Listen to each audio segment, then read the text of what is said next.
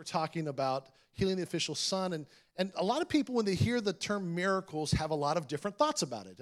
Some people believe that miracles were a church time, New Testament, when Jesus was walking the earth, and that miracles do not happen today. Others believe that absolutely miracles happen today. You may have come today because you knew we were talking about miracles, and you need a miracle in your life and in your situation right now. I love what Jesus said regarding miracles in John chapter 14. Towards the end of John's gospel, Jesus said, I tell you the truth, anyone who has faith in me will do what I have been doing, talking about signs and wonders, and he will even do, what does that say? Greater things. He'll do even greater things than these because I'm going to the Father.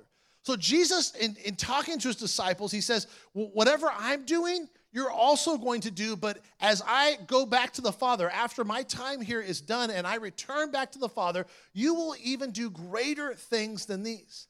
And that's amazing to think about when you think about the miracles that Jesus performed, from healing the blind and the lame and feeding the 5,000 and resurrecting Lazarus from the grave, that Jesus then says to us, if we're followers of Christ, that we can do even greater things than what he has performed. And the reality is that Jesus performed so many miracles. John says in John chapter 21, he said that Jesus performed so many miracles that there's not enough books in the world to contain all of the things that Jesus did in the 3 years that he was here on earth, in ministry on earth, from 30 to 33. That he did so much that we could not contain it all. But yet, there are these specific miracles that God chose to include in Scripture. And we have to ask ourselves why.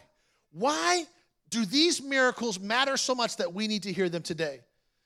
Paul said in 2 Timothy chapter 3, he said that all Scripture is God-breathed and is useful for teaching, rebuking, correcting, and training. That word God-breathed, that it's actually a phrase in the Greek. It's theopneustos, and it means to be inspired by God. It really means that every verse that we find in Scripture, even though it may have been penned by John or the Apostle Paul or the leader Moses, that it was the Holy Spirit speaking through them, and that every word in Scripture comes directly from God.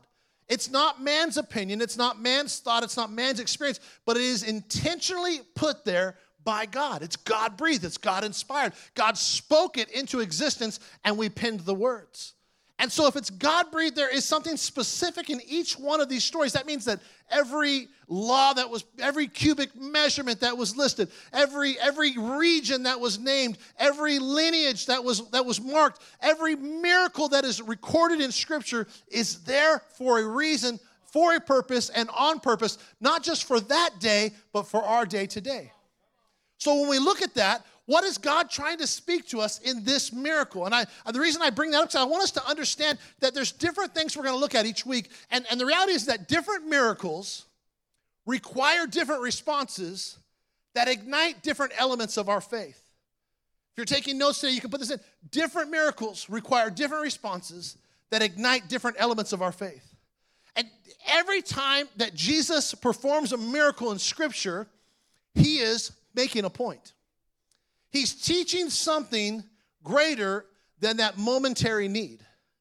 And a lot of times what we do if we're not careful as Christians, when we get into a situation where we need a breakthrough, we need a miracle, we need God to show up because there is no other way, then we're looking, how can we get God to do what we need him to do?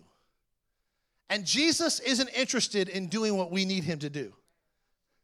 Jesus is far less interested in our temporary situations than he is our eternal soul. And so every time that Jesus does something, it's with an eternal intention. So here in this moment, Jesus is going to teach us something. Last week's miracle, turning the water into wine, phenomenal message. Pastor Jason did such a great job, but it was a miracle that required an action of faith. They ran out of wine. They needed wineskins or casks or a wine press, and Jesus told them to get the 6 ceremonial cleansing pots. They needed wine to serve, and Jesus told them to fill it with water. And so there was this act of obedience in faith that they had to do in order to see the miracle come to pass. And this was the thing that Jesus was teaching. Part of the message in that miracle was this act of obedience, this action of faith. But here we see something different. We're going to be looking at this miracle. And what Jesus is trying to teach us is less about our actions and more about our belief. He wants us to believe. And I titled this message today, that believing is seeing. You've heard the thought that seeing is believing, but Jesus said it's actually in reverse. Believing is seeing. So let's look at this story today, and let's look at it together and see what we can find in this setting of Scripture. In John chapter 4, starting in verse 46, the Bible says that once more he visited Cana in Galilee, where he had turned the water into wine. Jesus had performed this miracle. He turned the water into wine, and then he left to Samaria, a foreign land, where he ministered, and he had phenomenal success in Samaria ministering. You may have heard the story of the woman at the well that was in Samaria. And now he's coming back into his homeland where he has turned the water into wine. And understand that there was no texting, there was no social media, there was no internet or phones, but yet for this day and age, this story had gone viral. Like, word had spread. There was this dude at a wedding, and he turned water into wine. Like, this word had spread throughout the region. And there we see here in this predicament that there is a royal official whose son lay sick at Capernaum. Now, Capernaum was about 15 to 20 miles away from Cana in Galilee. And this man, this royal official, had heard what Jesus had done when he turned the water into wine. And now he finds himself in a situation where his son needs a miracle. He needs a miracle in his house. The Bible says that he's a royal official. As a matter of fact, most scholars and theologians believe that he was in Herod's court. And King Herod at that time was the same Herod that would kill John the Baptist and behead him, Jesus' cousin. So Jesus is fully aware of who this man is when he comes for this need. And in verse 47, we see the plea. When this man heard that Jesus had arrived in Galilee from Judea, he went to him and he begged him to come and heal his son who was close to death. So we see the urgency in this situation that his son had been sick, he'd had a fever, but now he's close to death.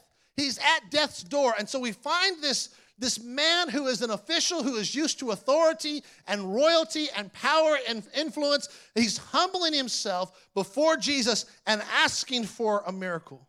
The situation is dire. And he wants Jesus to come back to Capernaum. He wants that miracle to take place in his house. Some of us need a miracle in our house today, and we've maybe come expecting or wanting or asking or even begging, Jesus, come perform a miracle for me. And look at Jesus' response here in verse 48. The man pleads with him because his son is at death's door. And Jesus almost ignores him, and he says, unless you people, and he's referring to the crowd that is gathered around him, not really acknowledging the official's request. Unless you people see signs and wonders, Jesus told him, you will never believe. Jesus' response doesn't make sense to the request. It almost seems like a rebuke to the man for asking for a miracle. But if you've been a believer for very long, you know that God's heart is not one to withhold from us. God's heart is not one to not meet our needs. We see that time and time again in Scripture. But yet Jesus here, his response is almost a rebuke. And the reason for that is because Jesus is trying to speak to something deeper, something greater than just this momentary response. He's speaking to a deeper truth. He says, unless you people see signs and wonders, you will not believe. See, he had performed the miracle. He'd went to Samaria. He spoke to the woman at the well. The woman at the well went to her region and told all the people, come and see a man who told me my entire life. And they come out to see Jesus, and they hear Jesus, and they believe him. As a matter of fact, in John 4:42, they said to the woman, we no longer believe just because you told us, but because we've heard for ourselves, and we know that this man is really the Savior of the world. So Jesus is in a foreign land. He has a great successful ministry, does not perform a single miracle. No signs and wonders. And yet they hear him and they believe him. He comes back to his hometown, back to his people, and they come to seek a sign. So he says to them, unless you see signs and wonders, you won't even believe. And the official response to him, he says to him, the royal official says to him, this father who's in a desperate need, he says, sir, come down before my child dies. Now, in order to really understand what is happening here, it's like all of a sudden this man who's a royal official, he's used to having power, he's used to his influence, he's used to getting his way and being able to command people. He has now changed his tone, and that word sir, when he calls Jesus sir, he actually is honoring his authority. He's recognizing that Jesus has authority in this moment. There is a heart shift in this royal official. He's gone from someone seeking the sign to understanding that he's standing in the presence of the Savior. There's this change in him that he recognizes, I'm now in the presence of greatness. And he refers to Jesus. He does not acknowledge the rebuke, but he changes his heart towards Jesus and he calls him sir. The next verse, Jesus' response to this heart shift is, go, your son will live. Then the man took Jesus at his word and departed. Man, that's such an amazing statement, because here's this guy that did not know Jesus. His son is at death's door. The situation is dire and he needs a miracle. He traveled to Cana in Galilee with the full intention of taking Jesus back to Capernaum. Jesus almost seems to ignore his plea, his desperation and his need, and uses it as a teaching moment to the crowd.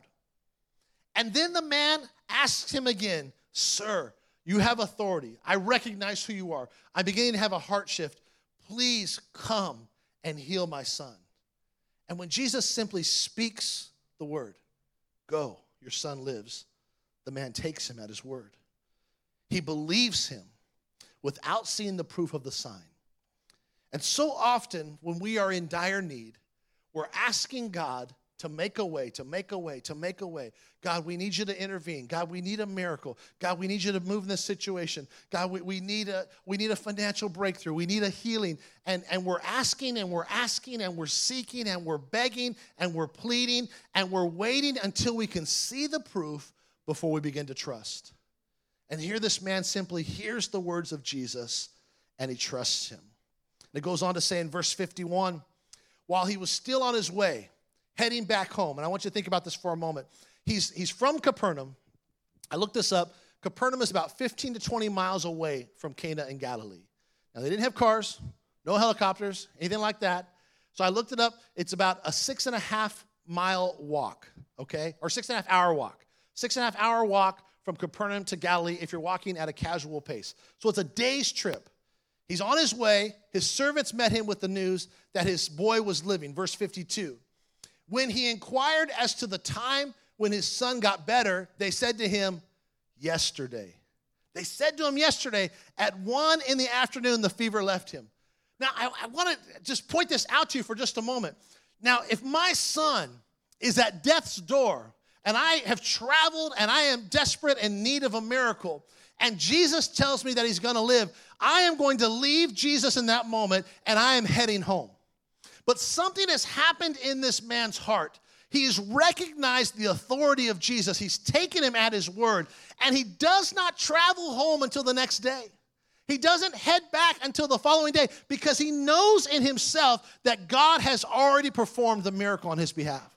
This is such a phenomenal moment where he says, I trust you. I'm going to take you at your word. And so I'm going to go home, but I know that it's already done. I'm not rushing. I'm not in a hurry. There's a peace now because I know that you have spoken it and it's already completed. Such a powerful moment in Scripture.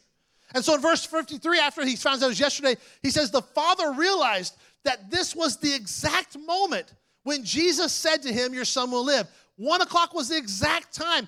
And so there's the second part, this part that Jesus was really speaking to. Because Jesus wasn't so consumed with the momentary need of this son living. He was consumed with the need for these people to believe on something eternal. And so in this moment, when they realized at the exact moment when he spoke, his son was healed, he and his entire household believed. This was Jesus' whole point in this miracle, was that we need to believe before we see. He was trying to get them to understand that there's a greater value in the eternal than there is the temporary. But oftentimes, we are seeking the sign rather than seeking the Savior. So can I just say to you, don't be a sign seeker, but be a Savior seeker. Don't be a sign seeker, be a Savior seeker. We're not looking for the miracle, we're looking for the miracle maker. Jesus speaks to the issue of their belief, and they believe in the miracle and not in the miracle maker. They come to see the signs and the wonders. But this man, he hears Jesus and he knows that he's encountered the creator of heaven and earth. It changes his approach. It changes how he receives Jesus. Our approach will change how we receive and what we receive from Jesus. And this is important to understand because a lot of times when we need a miracle, we try to figure out the formula, right? Have you ever tried to figure out the formula, right? Like when you're romancing your spouse. Like you know the meal, you know the music, you know the spot, right? Like you know, is she about rose petals and candles? Is she about a dinner and a movie? Like you know, right? Like ladies, you know, man, is he about the meatloaf or is he about the prime rib? I don't know, but you know. You know, right? Like I know. If I want to romance Pastor Alicia, man, I got to throw a bone-in ribeye on that grill. Put on some Sam Cooke. Let's go. Yeah, I got game. Don't you worry about it.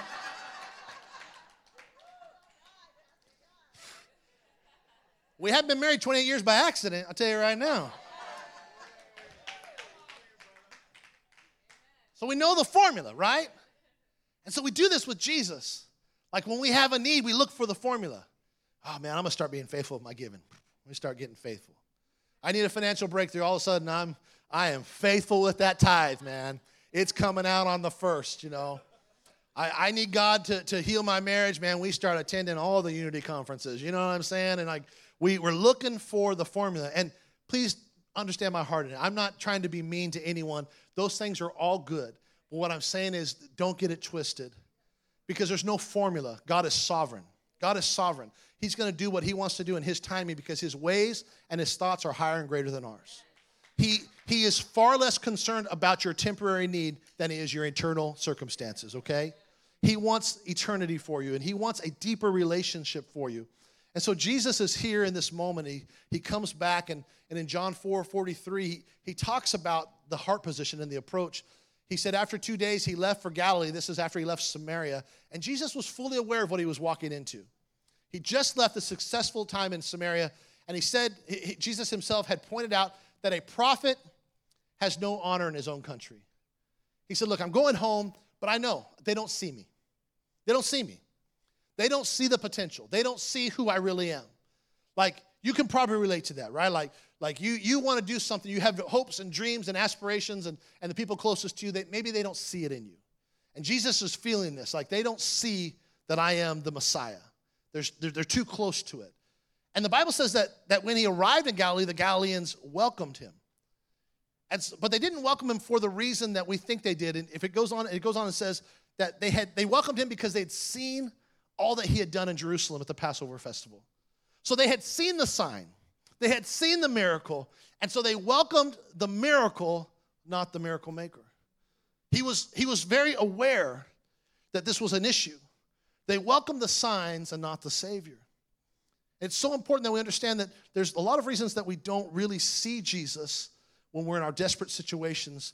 But I think there's two main reasons, and if you're taking notes today, the first reason is that because our faith has become like a drug.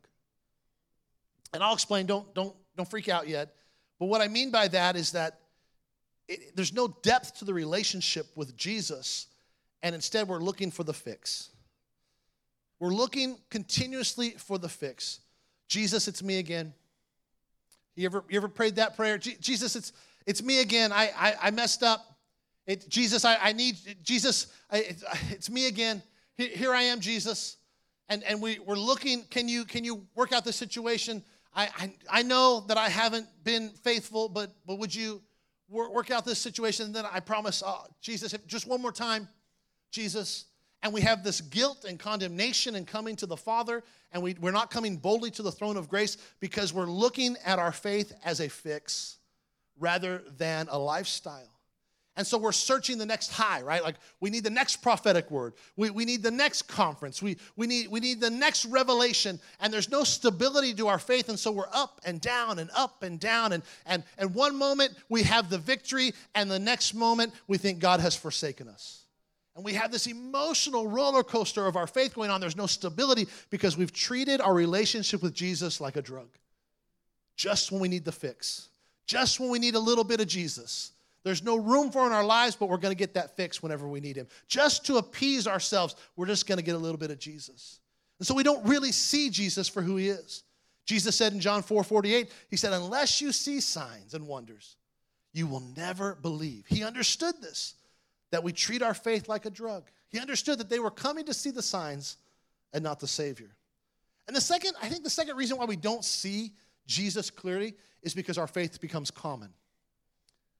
It becomes this thing that where we're oversaturated. We have our phones that have every translation and version of the Bible at our fingertips, and yet we're reading our Bibles less than ever. Like we have this, we can go on YouTube and watch any message and hear any worship song at a moment's notice, and it's become so common for us that we're not really revering the presence of God like we should. And it's not that we can't be casual and approach God. It's okay if we have coffee and all those things. That's not what I'm talking about. I'm not talking about religion. But what I'm talking about is an awe and a wonder that we serve the creator of heaven and earth. That he is not our neighbor. He is our Savior. And there has to be a point where our hearts reverence God. Proverbs 9:10 says it like this: the fear of the Lord is the beginning of wisdom. The fear of the Lord. And it's not like being afraid of God. It actually means holy reverence. It's talking about how we approach God. We approach him not just as like our neighbor or our best buddy, and I'm not dogging anybody how they pray, but our heart approach. The position of our heart is one of humility because he is the God that caused fire to fall from heaven. He is the God that parted the Red Sea for the Israelites. He is the God that spoke from the fiery bush. He is the God that raised the dead, that caused the blind to see. We serve a miracle-working God full of power and victory who gave his only son for us. This is who we approach. And it changes our heart posture when we approach him that way. So rather than, Jesus, it's me again, can you do this? What if our approach changed? Because condemnation is not from God.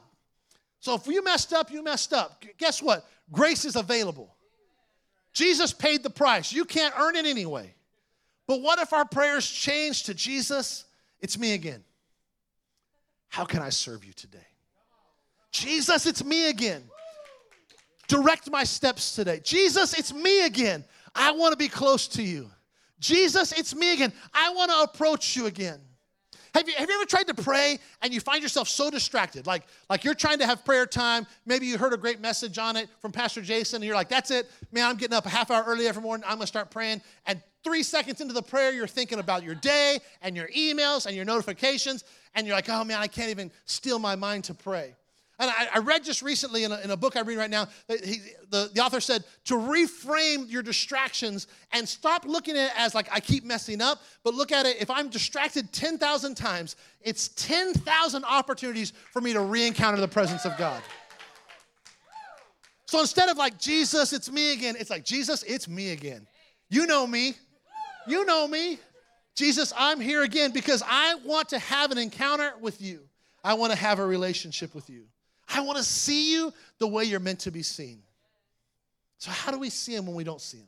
How do we approach him the right way? How do we shift our heart in such a way that we see the miracle maker instead of the miracle? What do we do? I think there's a great lesson in this man's life.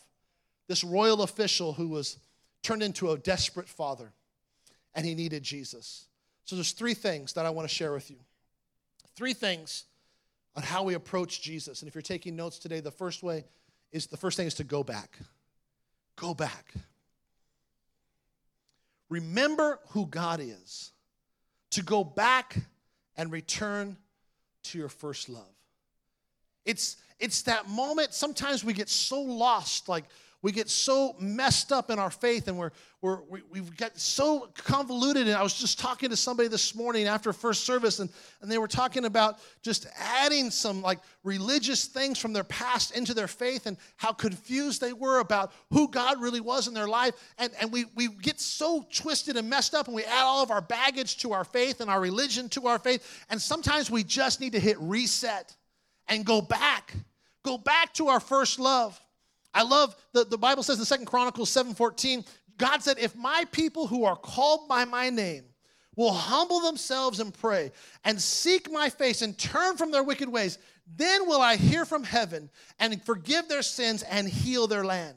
God was calling his people to come back, to hit reset, to come back to their first love, to come back again. And this is where we find the official coming back in John 4:46. He says, once more he visited Cana in Galilee. This is Jesus, where he had turned the water into wine. So when this man heard that Jesus had arrived in Galilee from Judea, he went to him. He went to the place where he heard there was an encounter. And some of us need to go back. Some of us need to go back in order to go forward. We need to hit the reset button and go forward again with Jesus. But we've gotten off track in our faith. We've gotten off track in our relationship. And we need to go back to our first love. God talks about this to the loveless church in Revelations chapter 2. He said, you're doing all these amazing things. You're trying all this stuff. But I have this one thing against you. You forgot your first love. Return to the first things. Go back, hit reset. It's not about the signs. It's not about the miracles. It's about the Savior. It's about the miracle maker. Return to your first love. Let's begin to seek the Savior. Our approach has to be one where we're returning to the heart of the Father. Where we're returning to the heart of the Father. Once we go back, he does this next thing. He keeps seeking. He keeps seeking. He does not give up. He keeps persisting. It's this idea of being persistent. Jesus said in Matthew 7, he said, ask and it will be given. Seek and you will find. Knock and the door will be open to you. He was giving this instruction of being persistent, of continuing to press in and seek. And we see this here in John 4:47 with the officials and who needs his son healed. It says that he went to him and he begged him to come and heal his son. He begged him. He was desperate for him. His approach changed in the moment. He went begging and he asked Jesus to do something. He was in a desperate situation. His son was close to death. It had gotten to that point. Like sometimes, man, we try to fix things, and then it gets to the point where we can't do anything else and we become desperate. Desperate, and this is where this father is. It doesn't matter that he's a royal official anymore. Now he's a father. He's a father and he's in need. And Jesus says, unless you people see signs and wonders, you'll never believe. And then there's this heart shift that we see. I don't know why he understood this, but standing in the presence of Jesus and hearing his words, he understood that Jesus was trying to speak to a deeper truth. He understood that it wasn't about this momentary miracle, but there was something bigger at stake. And so the official's heart changes, and he recognizes Jesus' authority.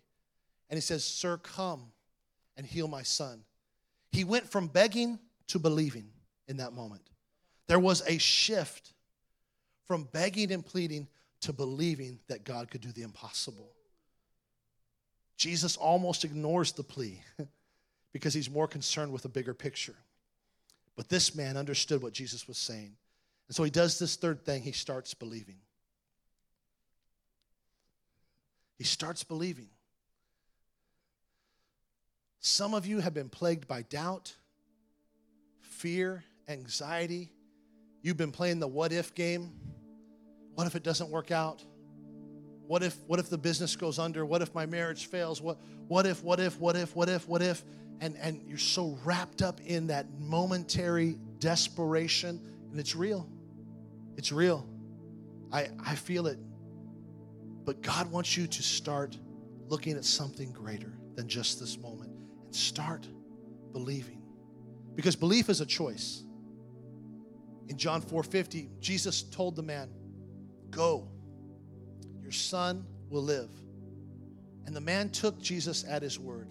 He made this choice to believe. Something changed. He went from begging to believing. He had a revelation of who Jesus was. He knew that everything was going to be okay. He didn't even race home. He knew. He knew. And it wasn't like knowing here. It shifted to knowing here. And if I can, you're not going to be able to intellectually explain Jesus to a place that brings you peace. You can't. Wisdom and knowledge and understanding are important, but there's a deeper truth that when it transfers from the head to the heart, and you know there's something greater. There's something greater. John starts out his gospel different than the other three gospels. The other three gospels start with the lineage of Jesus, but John starts out like this in John 1:1. He says, in the beginning was the Word, and the Word was with God, and the Word was God, and the Word is Jesus, by the way. He was with God in the beginning, and through him all things were made, and without him nothing was made that has been made. John describes Jesus in a totally different light. He says, look, this Jesus that I'm writing about, that I walked with and talked with and saw the miracles he performed and ate at the same table with him, he was at the very beginning because he's God. And so when we go to the book of beginnings, Genesis chapter 1, it says this, in the beginning, God created the heavens and the earth, and God spoke, let there be light, and there was light. Jesus spoke in this moment to the son, or to this official about his son. He said, go, your son lives. And even though he did not go to Capernaum 20 miles away, yet the miracle still happened. The miracle took place, understanding that God's word is greater than anything that we could face.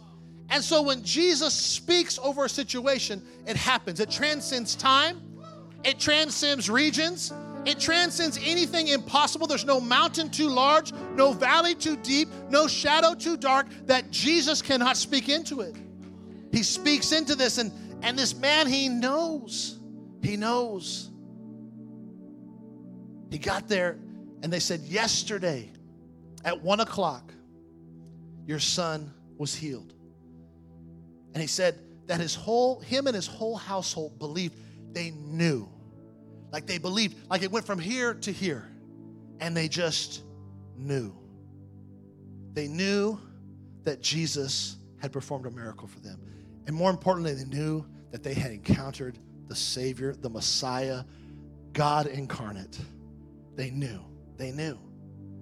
And can I tell you today that the power is in the knowing? It's in the knowing. Believing is seeing. There has to be a transfer from here to here where we know, where there's a peace that goes beyond all understanding. When our oldest son was born, he was very, very ill. And we had the life flight to 3 hospitals that same night. This is many, many years ago. We were young. I was terrified. Pastor Alicia was a rock star. Like, she checked out of her hospital that next morning, showed up at the hospital I was at with our son. Her faith was just solid all the way through. He was on ECMO, and at that time, it was like a brand new procedure. He was like the 95th patient ever to be on ECMO. We were at a teaching hospital, Vanderbilt University, and every day, a team of doctors would come and tell us how he wasn't going to make it. Every day. Every day. And it's like we didn't get it because my wife would say, I appreciate all you're doing for my son, but I know he's going to live. Because God had spoke to her. My journey was different than hers. God had spoke to her, and she absolutely believed that he was going to live. And she was just, moms are incredible. And she was just a faith rock star every day. And as much as they were trying to help, it felt like an onslaught every day as they would come in. They would sit us down in a room and they would tell us how he wasn't going to make it. And if he was going to make it, how his life would be so diminished, how he wouldn't ever be normal, how he wouldn't ever be able to walk, he wouldn't speak, all these things just every day. And I was so tormented and filled with fear and anxiety, and I was praying. Everything was here.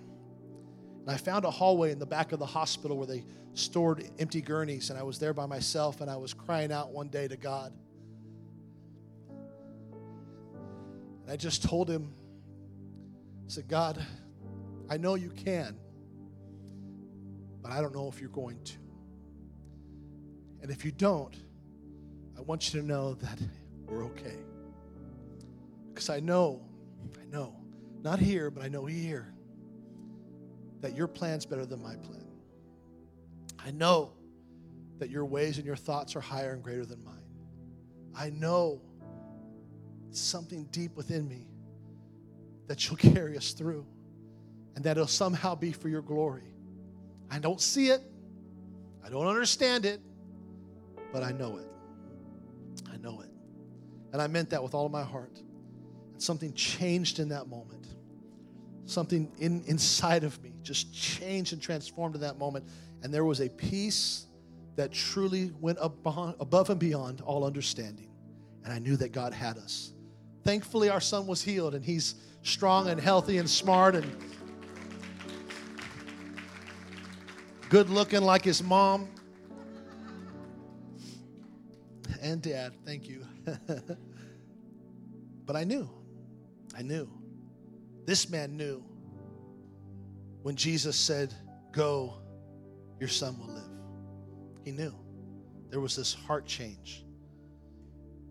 Jesus said these words in John 10:14. He said, "I'm the good shepherd. I know my sheep, and my sheep know me."